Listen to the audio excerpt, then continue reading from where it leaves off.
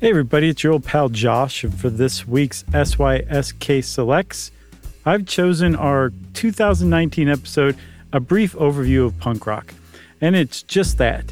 And I have to say, we did a pretty good job for a couple of squares, a couple of uptight weirdos, you know what I mean? So I hope you enjoy this brief overview of punk rock, because we did.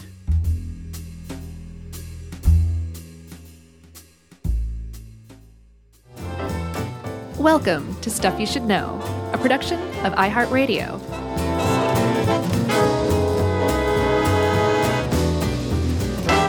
Hey, and welcome to the podcast. I'm Josh Clark. There's Charles W. Thrashcore. I'm already regretting this. There's Chuck Bryan over there. Charles W. Chuck Bryan. Mm-hmm. There's Jerry Jerome Rowland. And like I said, I'm Josh. This is Stuff You Should Know. Hey ho, let's go. Exactly. I want to issue a COA off the top here. Okay. To fans of punk music. Get ready to be mad at us. Yeah, please don't beat us up, though. Yeah, here's the thing. Punk is sort of like the hip-hop episode. It's not just music. It's a culture. Sure. It's a movement.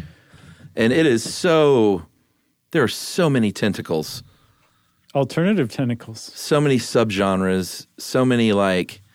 The more I started getting into it, I was like, why are we even doing this? I had the same feeling. In a single episode. I had the same feeling. Because it can only disappoint. But we're doing it anyway. No, there's a lot of people out there who don't know squat about punk who are going to be like, cool, I'm punk now. I get it. Maybe. And the people who are punk now are going to love us for it.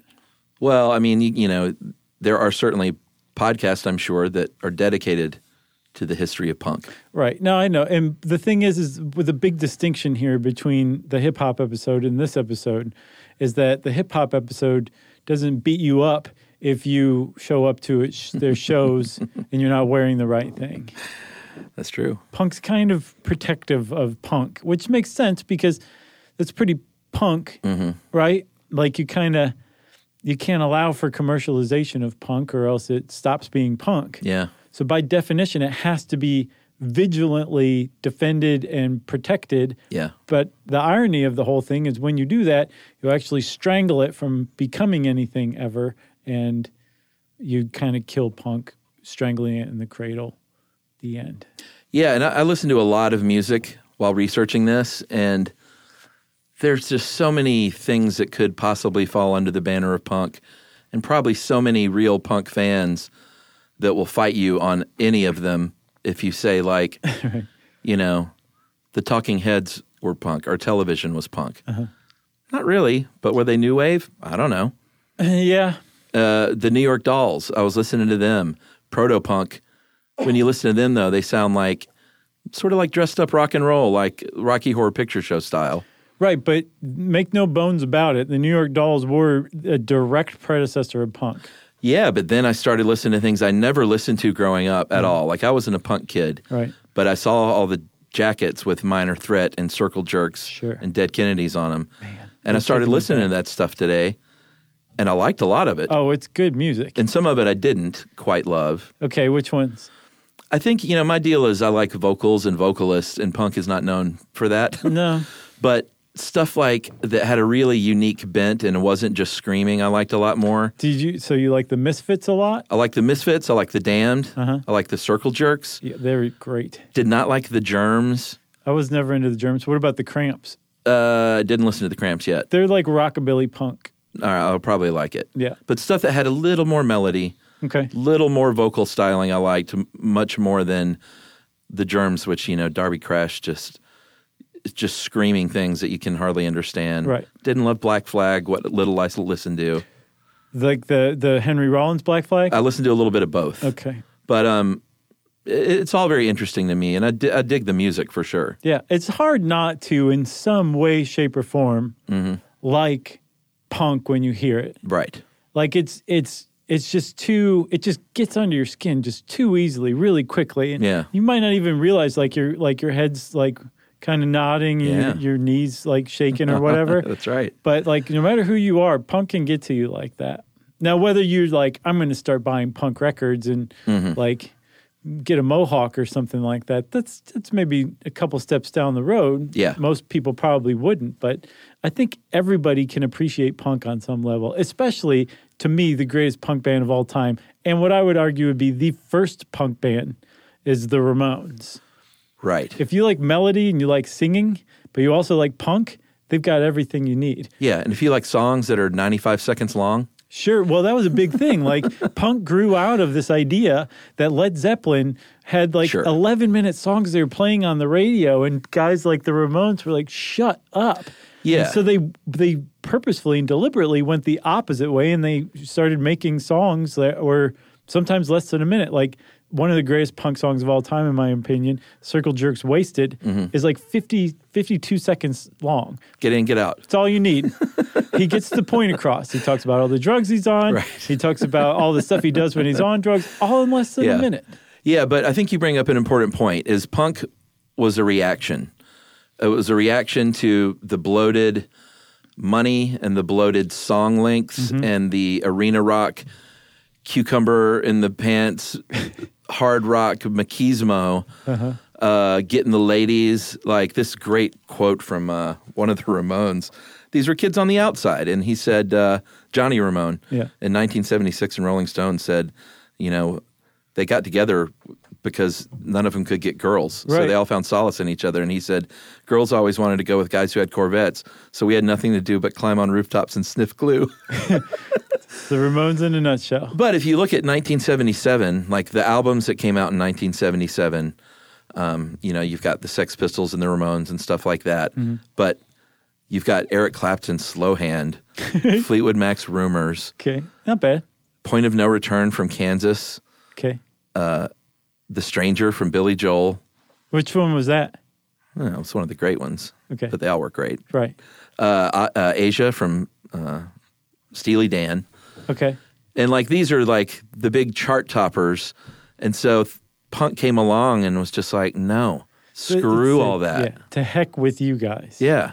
That's what it says. So it was an ethos and a spirit even as much as it was music. Yeah, and I think one of the other things I commonly ran across in researching this was that it was not just kind of like rock sucks because it's getting so, 11 minutes long per song and there's lots of guitar solos and stuff like that, but also that it was hopelessly commercialized. And so punk was like, there's nothing inherently wrong with rock. It's just gone on this path that it's been on for so long that it's just become, I think, like you said, bloated. Let's take rock back and scrape away all the bloat and just get back to the core and the point of it originally, which was rebellion, that was what punk was built on in the late 70s. And the Ramones, again, I will go to my grave saying they were officially the first punk band that ever existed. But there was music that led up to that immediately before it, and even a decade or so before it, that really laid the foundation and the groundwork for bands like the Ramones and the punk the punk music that took off right afterward. Yeah, and you also got to remember that coming into the early 70s, where some of these proto-punk bands started, this was coming off of the late 60s and the hippie movement and Nixon and Vietnam. So all that had proved a failure. Yeah, and flower power and peace and love and all that stuff. There's still Crosby, Stills and Nash and hanging around, but there's also a younger generation that thumb their nose, or more specifically, their middle finger at that whole generation. Right. And that's what sort of birthed the punk movement. Right. And the proto-punk movement, at least. Right. So I saw the earliest proto-punk band I could find that you could trace a direct line to is actually from Peru. Okay. They were around starting in 1964. Los Secos, Saicos. And if you go listen to a Los Secos song, it's quite clear that this was proto-punk. Did it have the speed?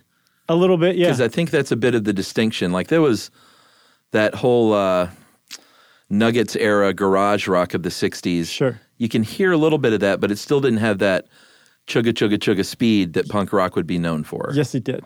You know? It did. Yeah, no, another proto-punk band that's more garage rock, but kind of some of the sentiments they came up with. The Chocolate Watch Band Sure, I've had heard of this them. anthem called like "I'm Not Like Everybody Else," Mm-hmm. and it's like real kind of it's groovy. Mm-hmm. But if you listen to the words, it's like this guy's talking about being a punk. Right. But it's long before punk. Yeah. But they're musically, they were not punk at all. Los Secos was punk. Like their sound is definitely punk, and they were around the same time.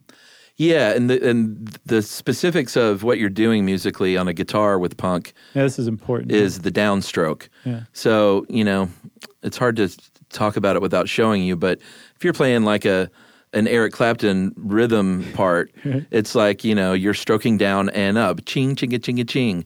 If you're playing punk, you're just going down that ching, ching, ching, ching, ching, ching, ching. Nice. And That that's was a sort really, really great impression. And the Ramones made a career out of 2 or 3 chords, played fast, playing that same rhythm and downstroke over and over and over and over. Like, again. I'm convinced you just did a 2-second snippet of a Misfits song. I could hear it like plain as day.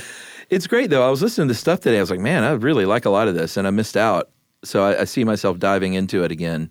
You should. Or diving in for the first time, rather. You totally should. I mean, I know about the Clash and the Ramones and stuff like that for sure, but Oh, there's like, I mean, as you know, a whole world there out is a there. whole world. And then the thing about punk is the more like you find, oh, I like this band, and then it turns out this guy used to be in this other band. Yeah, there was a lot of Or that. They're from the same scene as this other band. Uh-huh. It just keeps going and going and going. Yeah. Because one of the through lines of punk is that anybody could be in a punk band. Yeah. It was super democratized, and the DIY ethos was basically the foundation of punk music. All right. Well, let's take a break. Okay. We'll go back in time a little bit and talk about New York and London, and then we'll get to that, what I think is kind of the coolest part of this whole thing is that DIY aesthetic. Okay.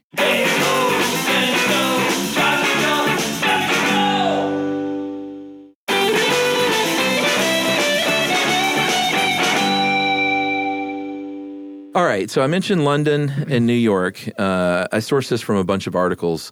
Can't remember if this was the Pitchfork one or not, but the headline of this part is A Tale of Two Cities, New York and New York and London. Right. But L.A. would come along a bit later with its own scene. And also London gets mentioned here at the expense of Manchester, which I would say is like, Right. that's ground zero next to New York. Right. Also ground zero, which doesn't get nearly enough press, is Australia. Oh, yeah? These things are going on in parallel all over the world. That's really interesting to think like this stuff is happening Yeah. like almost independently I of know. one another. It was, because it's not like someone in Australia heard someone on the internet Right. in 1974. Right. But there were a couple of bands, one called Cheap Nasties on the Western, I think in Perth, and then the Saints, probably the biggest punk band to come out of Australia. Mm-hmm. This was at the same time that CBGB's and the Stooges were like getting big. It's crazy. Yeah, so the Stooges would technically qualify as proto-punk too. Right. But they came from Michigan along with MC5 Right. and Death. Death is an even earlier proto-punk band than the Stooges. Yeah, that documentary is great. I actually haven't seen that one. Yeah, there's one on Death. It's just called like a band called Death, right? Yep. Yeah, it's very like they're amazing. Yeah. and they were I think three African American brothers from Detroit Just killing it. who in 1971 formed Yeah. like a punk band. Yeah. yeah,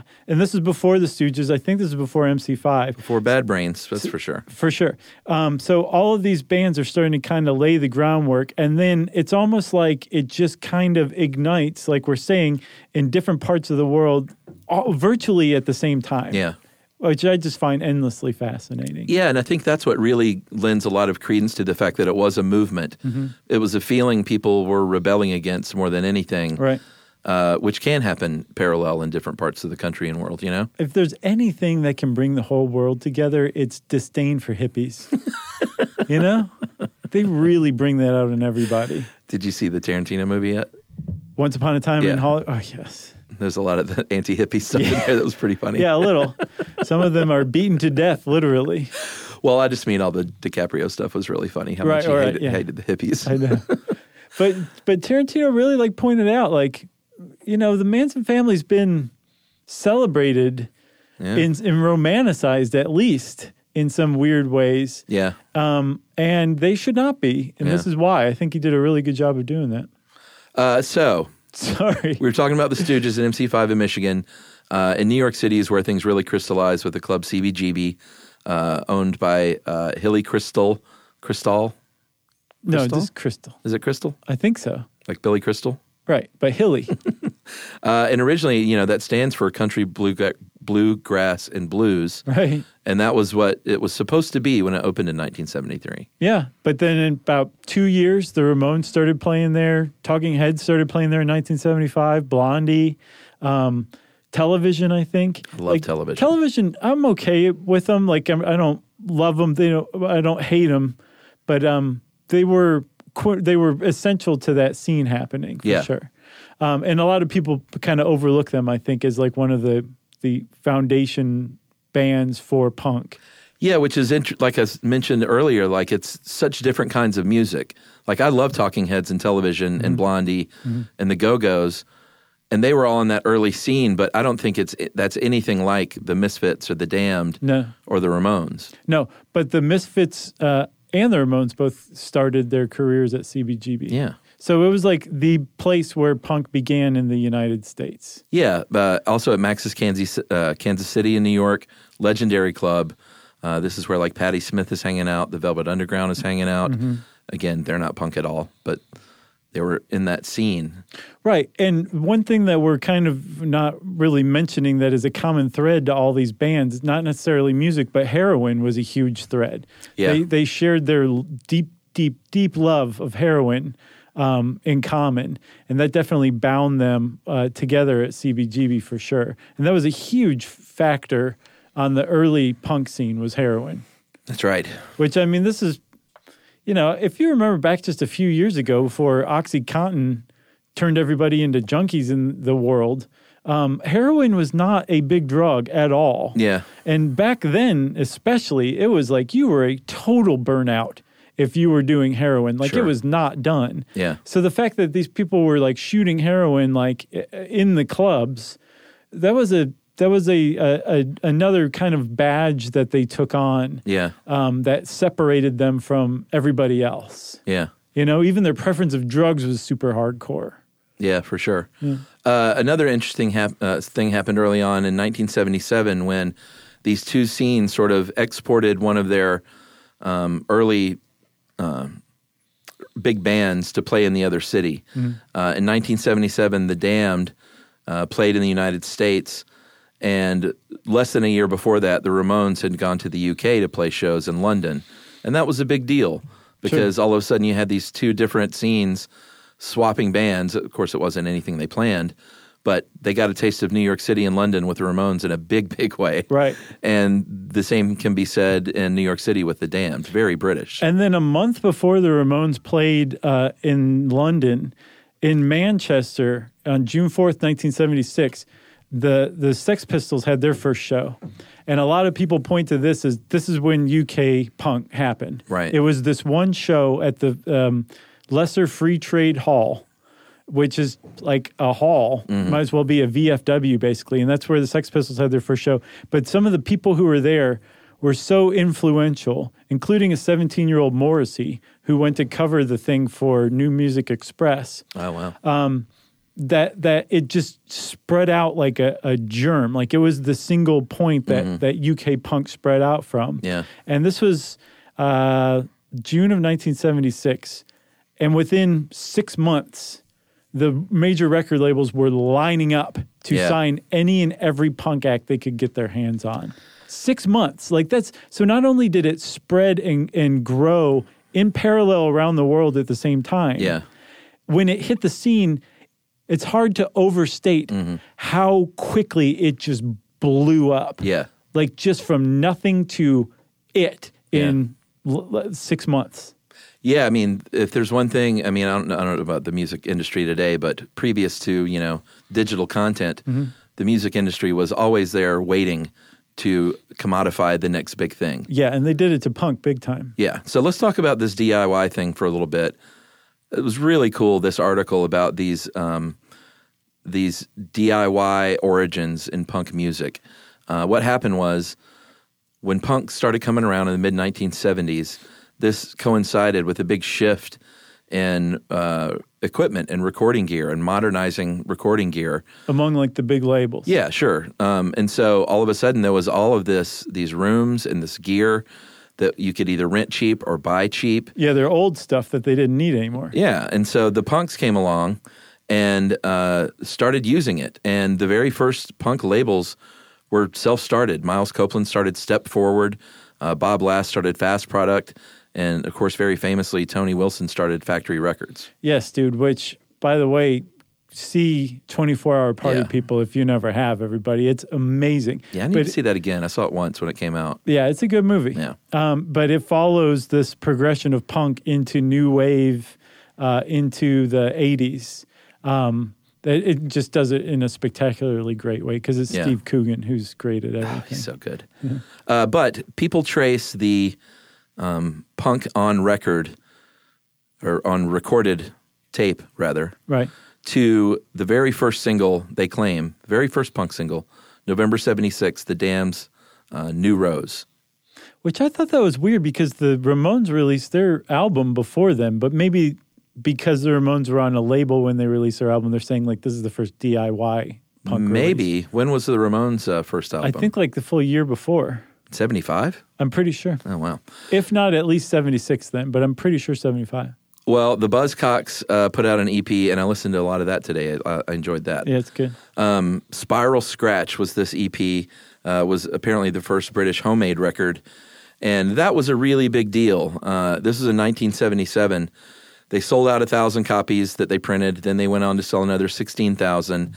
And the influence on Spiral Scratch really spread out and told everyone, because they printed, it was very cool, they printed on the little record jacket, like how much it cost, how they produced it, and what the money was all about for 153 pounds, basically saying, go do this. Right, like, and here's how to do it. Yeah. They all like that kind of set the tone for other records, like other punk bands released their own records, also included instructions on the sleeve that the record came in. And the whole DIY record release thing that the Buzzcocks kicked off, other people started to find other ways to kind of make it so punk could exist outside of the influence of the record companies. Yeah.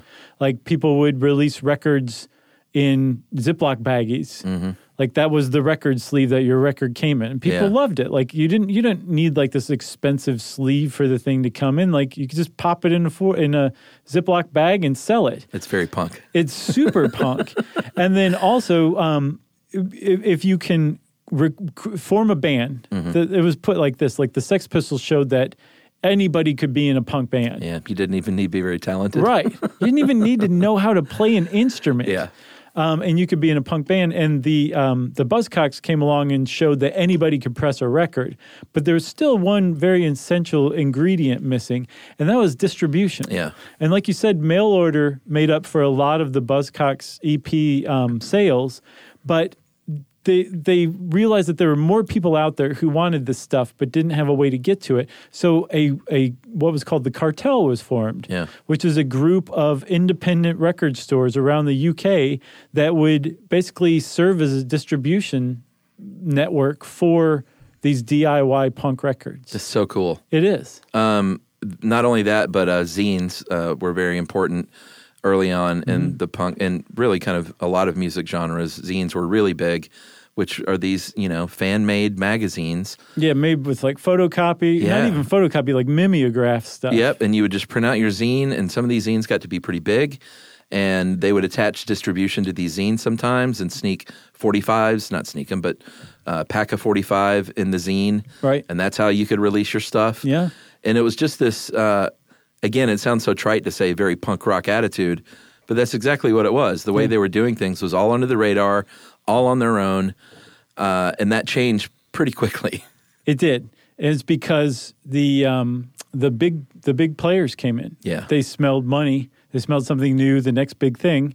And they started signing everybody they could left and right. And these punks were going like, no, bollocks, I don't want your money. They're like, what if we pay you in heroin? They said, oh, okay, yeah, I like it. Now you put it that way. You could buy drugs with money? Right. So, again, within 6 months of what most people point to as the source of UK punk, that one specific show by the Sex Pistols. Mm-hmm. The Sex Pistols were so new, Sid Vicious wasn't even in the band. Yeah. He was still Susie and the Banshees drummer. So this is how young this stuff was. Within 6 months, they were signed onto a major record label.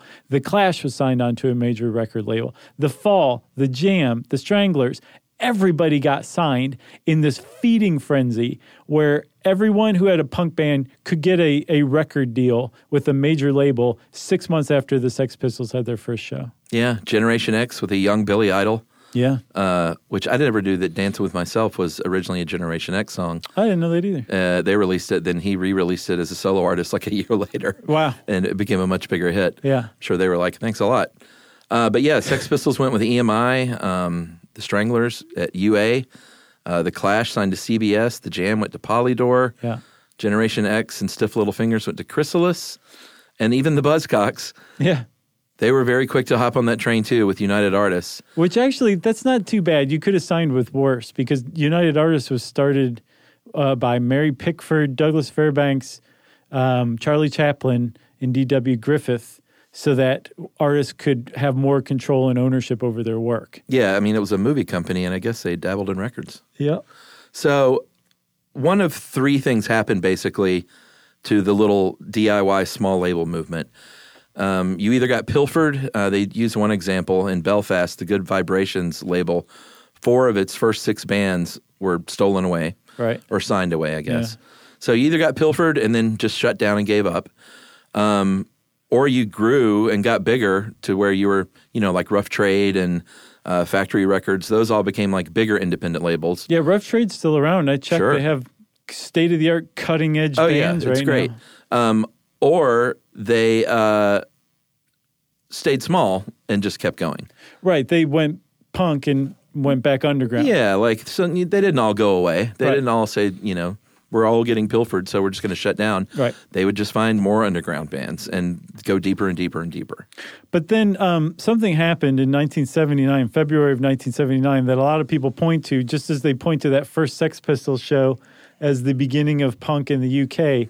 They point to the death of Sid Vicious as the end of punk, at least the first wave of punk. Mm-hmm. His death from a heroin overdose is widely pointed to as the death of punk, which is a really dumb thing to say because punk very clearly went on. But what I think people are saying, sorry, I guess it's not entirely dumb now that I say it out loud, but what people are saying is that punk transformed into something else, and that punk really, as it originally existed, was only around for about 2-3 years. Yeah.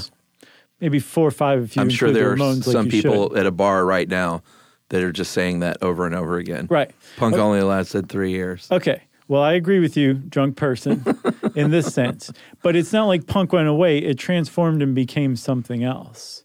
And so what it transitioned into is commonly called hardcore punk, where stuff just got faster, louder, a little angrier. Yeah. And it just went in a different direction, predominantly in the United States. Yeah, and there were a couple of scenes. The LA scene had already sort of been born by the late 70s. If you haven't seen it, the great documentary from Penelope Spheris, The Decline of Western Civilization. That's so good. Released in 81, but filmed over, I think, 78, 79, and 80 maybe. Covered the LA scene, and that's the Germs and I think Blondie and the Go-Go's and stuff like that. All right, and Blondie Circle was, Jerks have like one Blondie of New York. the best sets ever in The Decline of Western Civilization. Yes. It's very good. And the Germs, too. That's where I was watching some of that today, and that's when I knew I didn't like the Germs. Right. But Pat Smear, of course, the Foo Fighters, he was in the Germs. So he liked money. And also, if you're like, who's Penelope Spheris? You may be familiar with her work if you've seen the movie Wayne's World. That's right. Or the movie Black Sheep, the Chris Farley, David Spade movie. Or The Decline of Western Civilization. I think she ended up doing like 3 or 4 of those, right? At least 3. Because I know she did one on Metal. The second one was Metal. Which is good, too. Yeah. Those are the only 2 I saw. Did you ever see that documentary about... Heavy Metal Parking Lot? Yes. Yeah. Where everybody's smoking PCP at a Judas Priest concert? Yeah, it's pretty great. Did you know early 80s metalheads smoked PCP? No. I didn't until that documentary. Because it was quite a surprise. No, I was scared of all those people. Well, they were kind of scary because they were all on PCP, Yeah, especially when you're like 8 or 10. They're very scary. So American, we were talking about the punk bands releasing their own albums. This started happening on the West Coast. They started forming their own labels even to release their albums and sign other like bands. Right. Like SST, very famous punk label, was started from the original guy from Black Flag, right? Yes. What's his name? Greg, Ginn, either Ginn or Jin. Jigin. I'm sorry, punkers. I know you're mad at me right now that I don't know this. Yeah, I think he was like the founder of Black Flag. Okay. Jello Biafra, of course, of the Dead Kennedys. Right. He formed Alternative Tentacles. With East Bay Ray. Yeah, in 1979. And 79 was a big year because that's the same year that a band called Bad Brains came out in Washington, D.C., which I didn't love. Did you see the Dave Grohl documentary series? No. So I can't remember what it was called, but he did this like 10-part documentary series where he would do the music of a different city. Uh-huh. And it was really, really good, except for the last like 15 minutes of it. He would get the Foo Fighters together in a studio and they would play like some of those songs. And if you're really into the Foo Fighters, I imagine you loved it all. Okay. Not into the Foo Fighters. Right. So I would just stop it there. But he does Seattle. But what got me on this was one of the most interesting episodes was the Washington, D.C. episode. Sure. Because I didn't know it was such a hardcore scene. Like that's where when people talk about hardcore, Yeah. they're like, well, DC is kind of the cradle of it. And Bad Brains, which my friend Jason Jenkins in college introduced me to. Mm-hmm. And that's when it was like really fast, had a little metal edge, but Bad Brains was also started out as like jazz fusion and had reggae roots. Right. Also African-American guys. 4 of them, yeah. Yeah. And really, really good stuff. Yeah, so you've got at the same time LA and DC as the new like seats of punk music in the US. Yeah, punk/hardcore. And it's going like way more hardcore, way more masculine, way more macho than the UK went. The UK went a different route. They went way more political, way more like class struggle. And there's definitely lots of political threads that American punk music went through. But I think the UK went to it earlier. Like Crass is a great punk band from the UK. Yeah. They're kind of like, they're just great. Check them out. But they were doing like anarchy stuff in the 70s. Yeah, The Clash certainly is notable for their political statement. Very political. And then you've got like the Sex Pistols talking about anarchy in the UK. They didn't really mean it. They were just saying something, right? Right. But there were a lot of like politically motivated bands in the UK in the early 70s. That didn't pick up till later in the 80s in the US. Yeah, because the Ramones certainly were not political. They were not political. Yeah.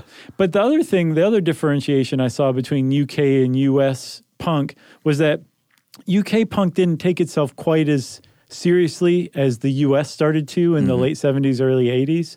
And that this guy, I read I think a Guardian article, traced that back to a love of glam rock. That glam rock really led to punk, especially in the UK. And if you're into glam rock, you just can't quite take anything fully seriously, including punk music. And the US, even though punk came out of the New York Dolls in part, and which was definitely glam rock, it just didn't have that through thread. Right. So it did get taken way more seriously, and that was a big part of hardcore and what differentiated it from the earlier punk. Taking things really, really seriously, and it being a little more political than ever before, and angsty against things like the boredom of suburban life. Yeah, I mean, I think punk is just as important for things that it inspired that happened afterward as it was the actual movement itself. Yeah. Because you can point to stuff in Minneapolis like Husker Du or bands like the Minutemen, who I loved, and they had a very punk sound to them, and maybe are even considered punk? Probably post-punk. Post-punk. I think Minutemen are considered punk, but Husker Du would definitely be post-punk. For sure. And stuff like Sonic Youth, which... I would call them post-punk, too. Post-punk straddling into the early grunge, though, too. Well, yeah. I mean, it's hard to, it's easy sometimes to trace that through line, Yeah. and sometimes it's really difficult. But we want to be able to say, like, I know, right? It went from Bad Brains to Husker Du Right. to Sonic Youth to Nirvana. There. Right. 4 degrees of Nirvana or and Green whatever. Day's in there going, what about us? Right, exactly. But you can't. But at the same time, you also can't discount the effects that these later bands got from listening to the earlier bands that came before them. Like, Yeah. there's undoubtedly an influence. Sure. It's just not quite as crisp and clean as we like to make it. Yeah, and it's even argued in one of these articles that the birth of hardcore came about because, like you kind of teased earlier on, because punk, flouts the rules and norms of rock and roll, then they form their own rules and norms. Right. And were really pretty serious about it. Right. And so hardcore came along because they didn't quite fit in with the true punk aesthetic. Right.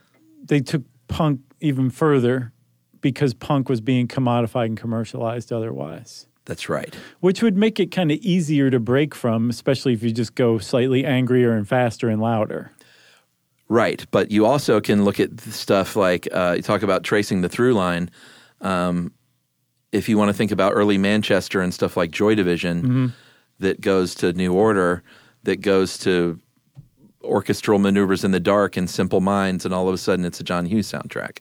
Sure. And then it's like, what is punk about anything? Right. And that like sort of softer new wave. But at the same time, you can also say, well, New Order was just straight up new wave. But then Right. new wave caught on and got commercialized and commodified, and then you end up having a John Hughes soundtrack because the record labels got a hold of the new wave band, right? So that's kind of like the story with music is somebody comes up with something raw and organic and rebellious. Yeah. Everybody loves it. The big guys come along, get their hands on it, co-opt it, commodify it, commercialize it, ruin it. Yeah. And then some thread kind of jumps off of that and it starts something else. And the whole thing it just continues on and continues on, except until the mid-2000s when music died forever and ever and ever. All right, well, let's take another break here, and we'll talk a little bit about the end of punk. But before that, maybe we'll hit on the fashion of punk. Oh, boy.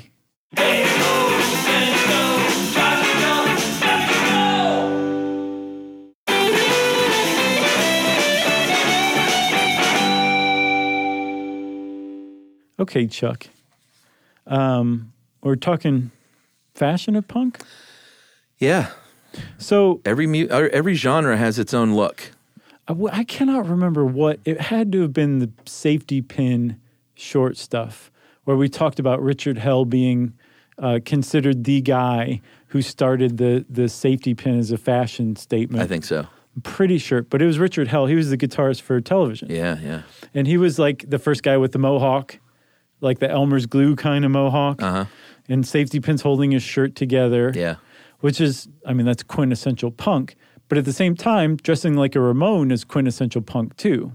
With like the jeans with the knees in it. Black jeans, Doc Martens, or Converse low tops. Yeah. Or Converse high tops. Sure. Black biker jacket. Yeah, the New York Dolls were very famous for wearing the jean jackets super, super small. It jokes in this article that they could barely fit in them.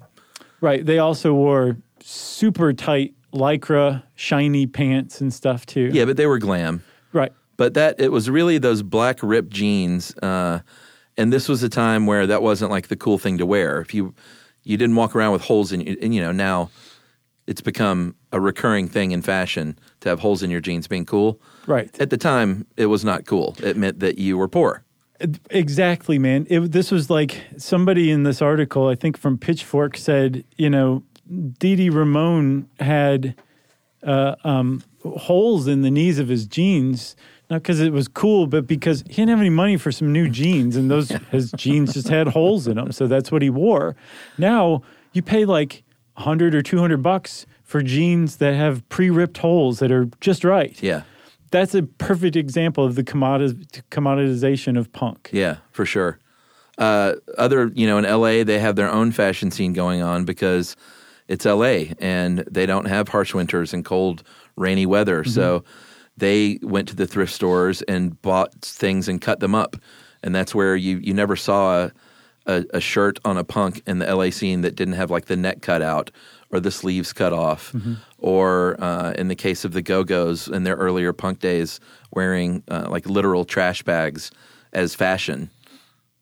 Very funny. And Blondie too. Sure. They all had a very like specific aesthetic in Los Angeles. Yeah. It's interesting that the Go-Go's started out in the punk scene when they were, I think, to the casual music fan, known very much for just sort of a bubblegum, sing-along pop hits that they had. Just lovable as all get out. As all get out. Great songs. And Belinda Carlisle, too. Like, her solo stuff is... Yeah? Primo? Chef's kiss, everybody. You couldn't see that, but that's what I gave. But it's that whole pop-punk thing, which is kind of where it started to go bad. You could make the case that starting in the beginning of 1977, when all those first record labels came in, it started to go bad then. But hardcore... This is my reading of this, okay? And I'm not a punk or even music historian by any stretch of the imagination, but from what I gathered from this research is that early punk got co-opted and commodified by the record labels immediately. Hardcore grew out of that. Hardcore is way harder to commodify because it's much more raw. There's much less melodic. It's much more in your face and angry than original punk was. And it's also jealously guarded and defended by the fans. Where at the beginning of the show, we were saying, please don't beat us up. Like, if you go to a hardcore show and they think you're a poser, like, you may get beaten up if this is the 80s or the 90s. I don't know if they still do it today. I remember feeling that threat. Not it was upon me, but like real. The punks at the school, like, you didn't want to cross them. It was part of being a punk, was like you beat somebody up to basically defend punkdom, to keep it from getting commodified. Like Square, get away from me. Seeing kids like wear Thrasher t-shirts today and they have no idea what Thrasher is. Like, it's like, if you did that with punk in the 80s and 90s, you would get beaten up, maybe even at school, definitely at a punk show. And so in doing so, they were able to defend hardcore from commoditization because they kept it their own violently. Right. But at the same time, they also, it's kind of like how a language evolves, the more people speak it. Right. And the more free and easy the rules on it are, by putting these very tight restrictions on what's punk and what's not punk and who's allowed to come to a punk show, which is super ironic for punks to do, to come up with all these rules and regulations. Right. They kept it from evolving. They definitely kept it underground, and it's still around today, but it's the same thing over and over again because it wasn't allowed to grow and evolve because the fans have kept it, at least in America, have kept it underground purposefully, deliberately, and violently. So punks killed punk. Kind of. They would argue, no, punk's still around. I go see punk shows all the time and don't come to it because you're a poser and we'll beat you up. So they're still punk. But as far as like you and I walking around are concerned, punk is dead as a doornail for now. Yeah. For now. Well, I mean, I remember when we did our UK tour, I remember seeing a group of punks in Manchester that looked like they stepped right out of 1981. Yeah. With the full spiked mohawks and the studded leather collars, and I was scared of them then. Were you? A little bit. You're like, those are bad kids. They're going to try to get me to smoke. I'm in town to do a podcast. Right.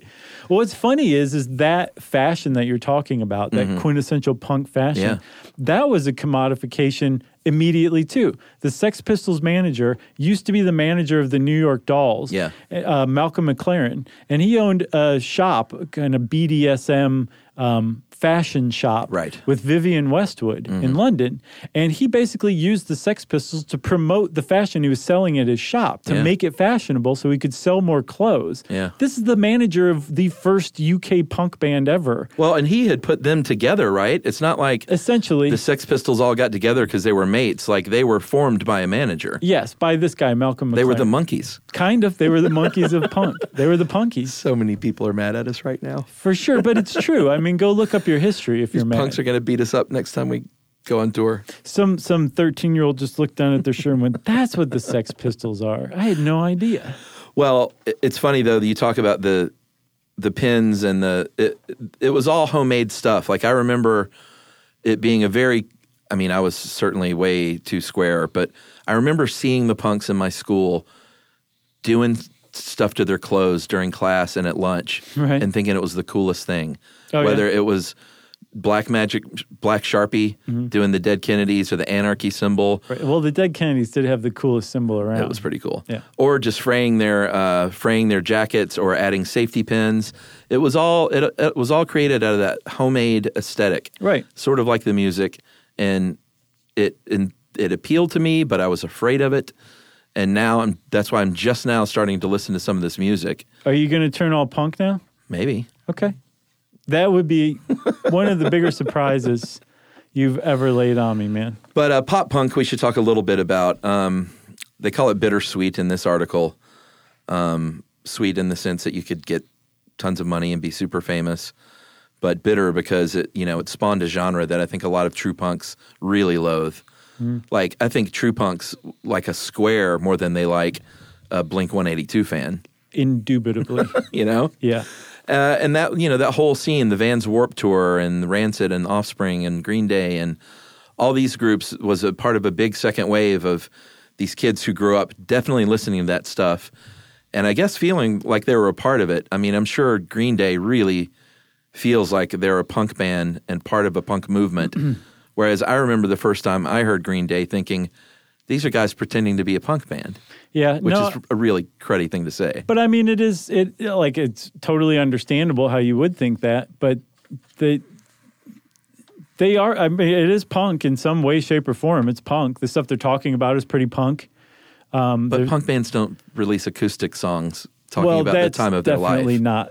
No. It's used on like sitcoms. The first album. Okay. Dookie, right, is what we're talking about? I guess. Was that the first one? I think so. I just remember hearing it and going like, why is that guy trying to sound British? Well, that's pretty punk, actually. That first big hit, is it? It's very punk. Yeah, for sure. An American kid trying to sound British. Well, I guess so. But yeah, I would guess you're right, though. They're on Broadway. That punks. For God's sake. Well, yeah. There was a brief shining moment where you could have conceivably called them a punk band.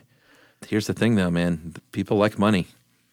Yeah, but that's been a through, not just in the punk scene, but it just in music in general. Although hats off to the punk culture for keeping it at bay better than anybody ever has, any other genre. I would like to hear, I'm sure there are people listening that know of punk bands that did stick their middle finger up to the money and say, nope.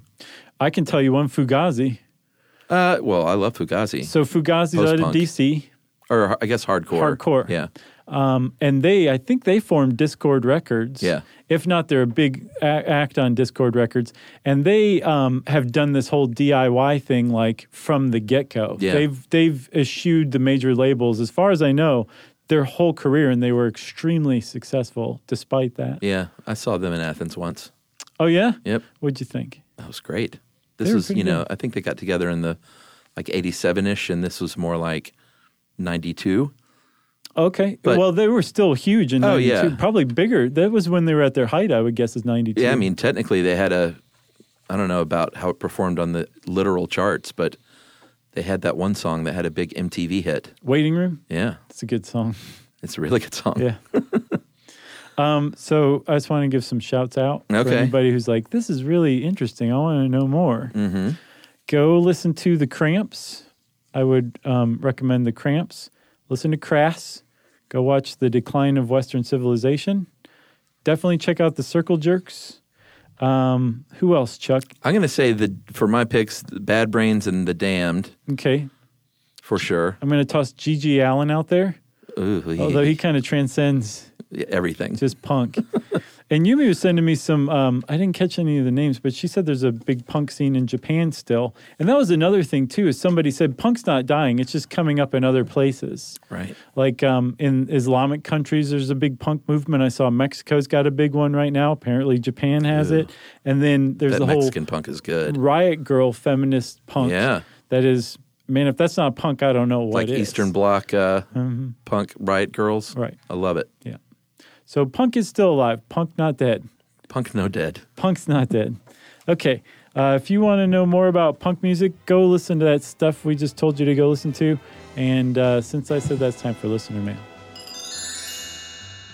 If you want to learn more about punk music, you can probably go to literally any other place other than this episode and learn more Right. about punk music. If you want to know more about punk music, go to your local library and read up. It's fundamental. All right, guys. I'm going to call this poop. No poop. Okay. On that short stuff about the guy who didn't eat for a year, we talked about the fact that he didn't poop that much. Mm-hmm. And she said, this is the norm for people with a colostomy or ileostomy. I had a temporary ileostomy and ostomy connected to the ileum instead of the colon due to Crohn's complications. My colon was completely severed from the rest of my digestive system during this time and basically sat dormant while food exited into an ostomy pouch.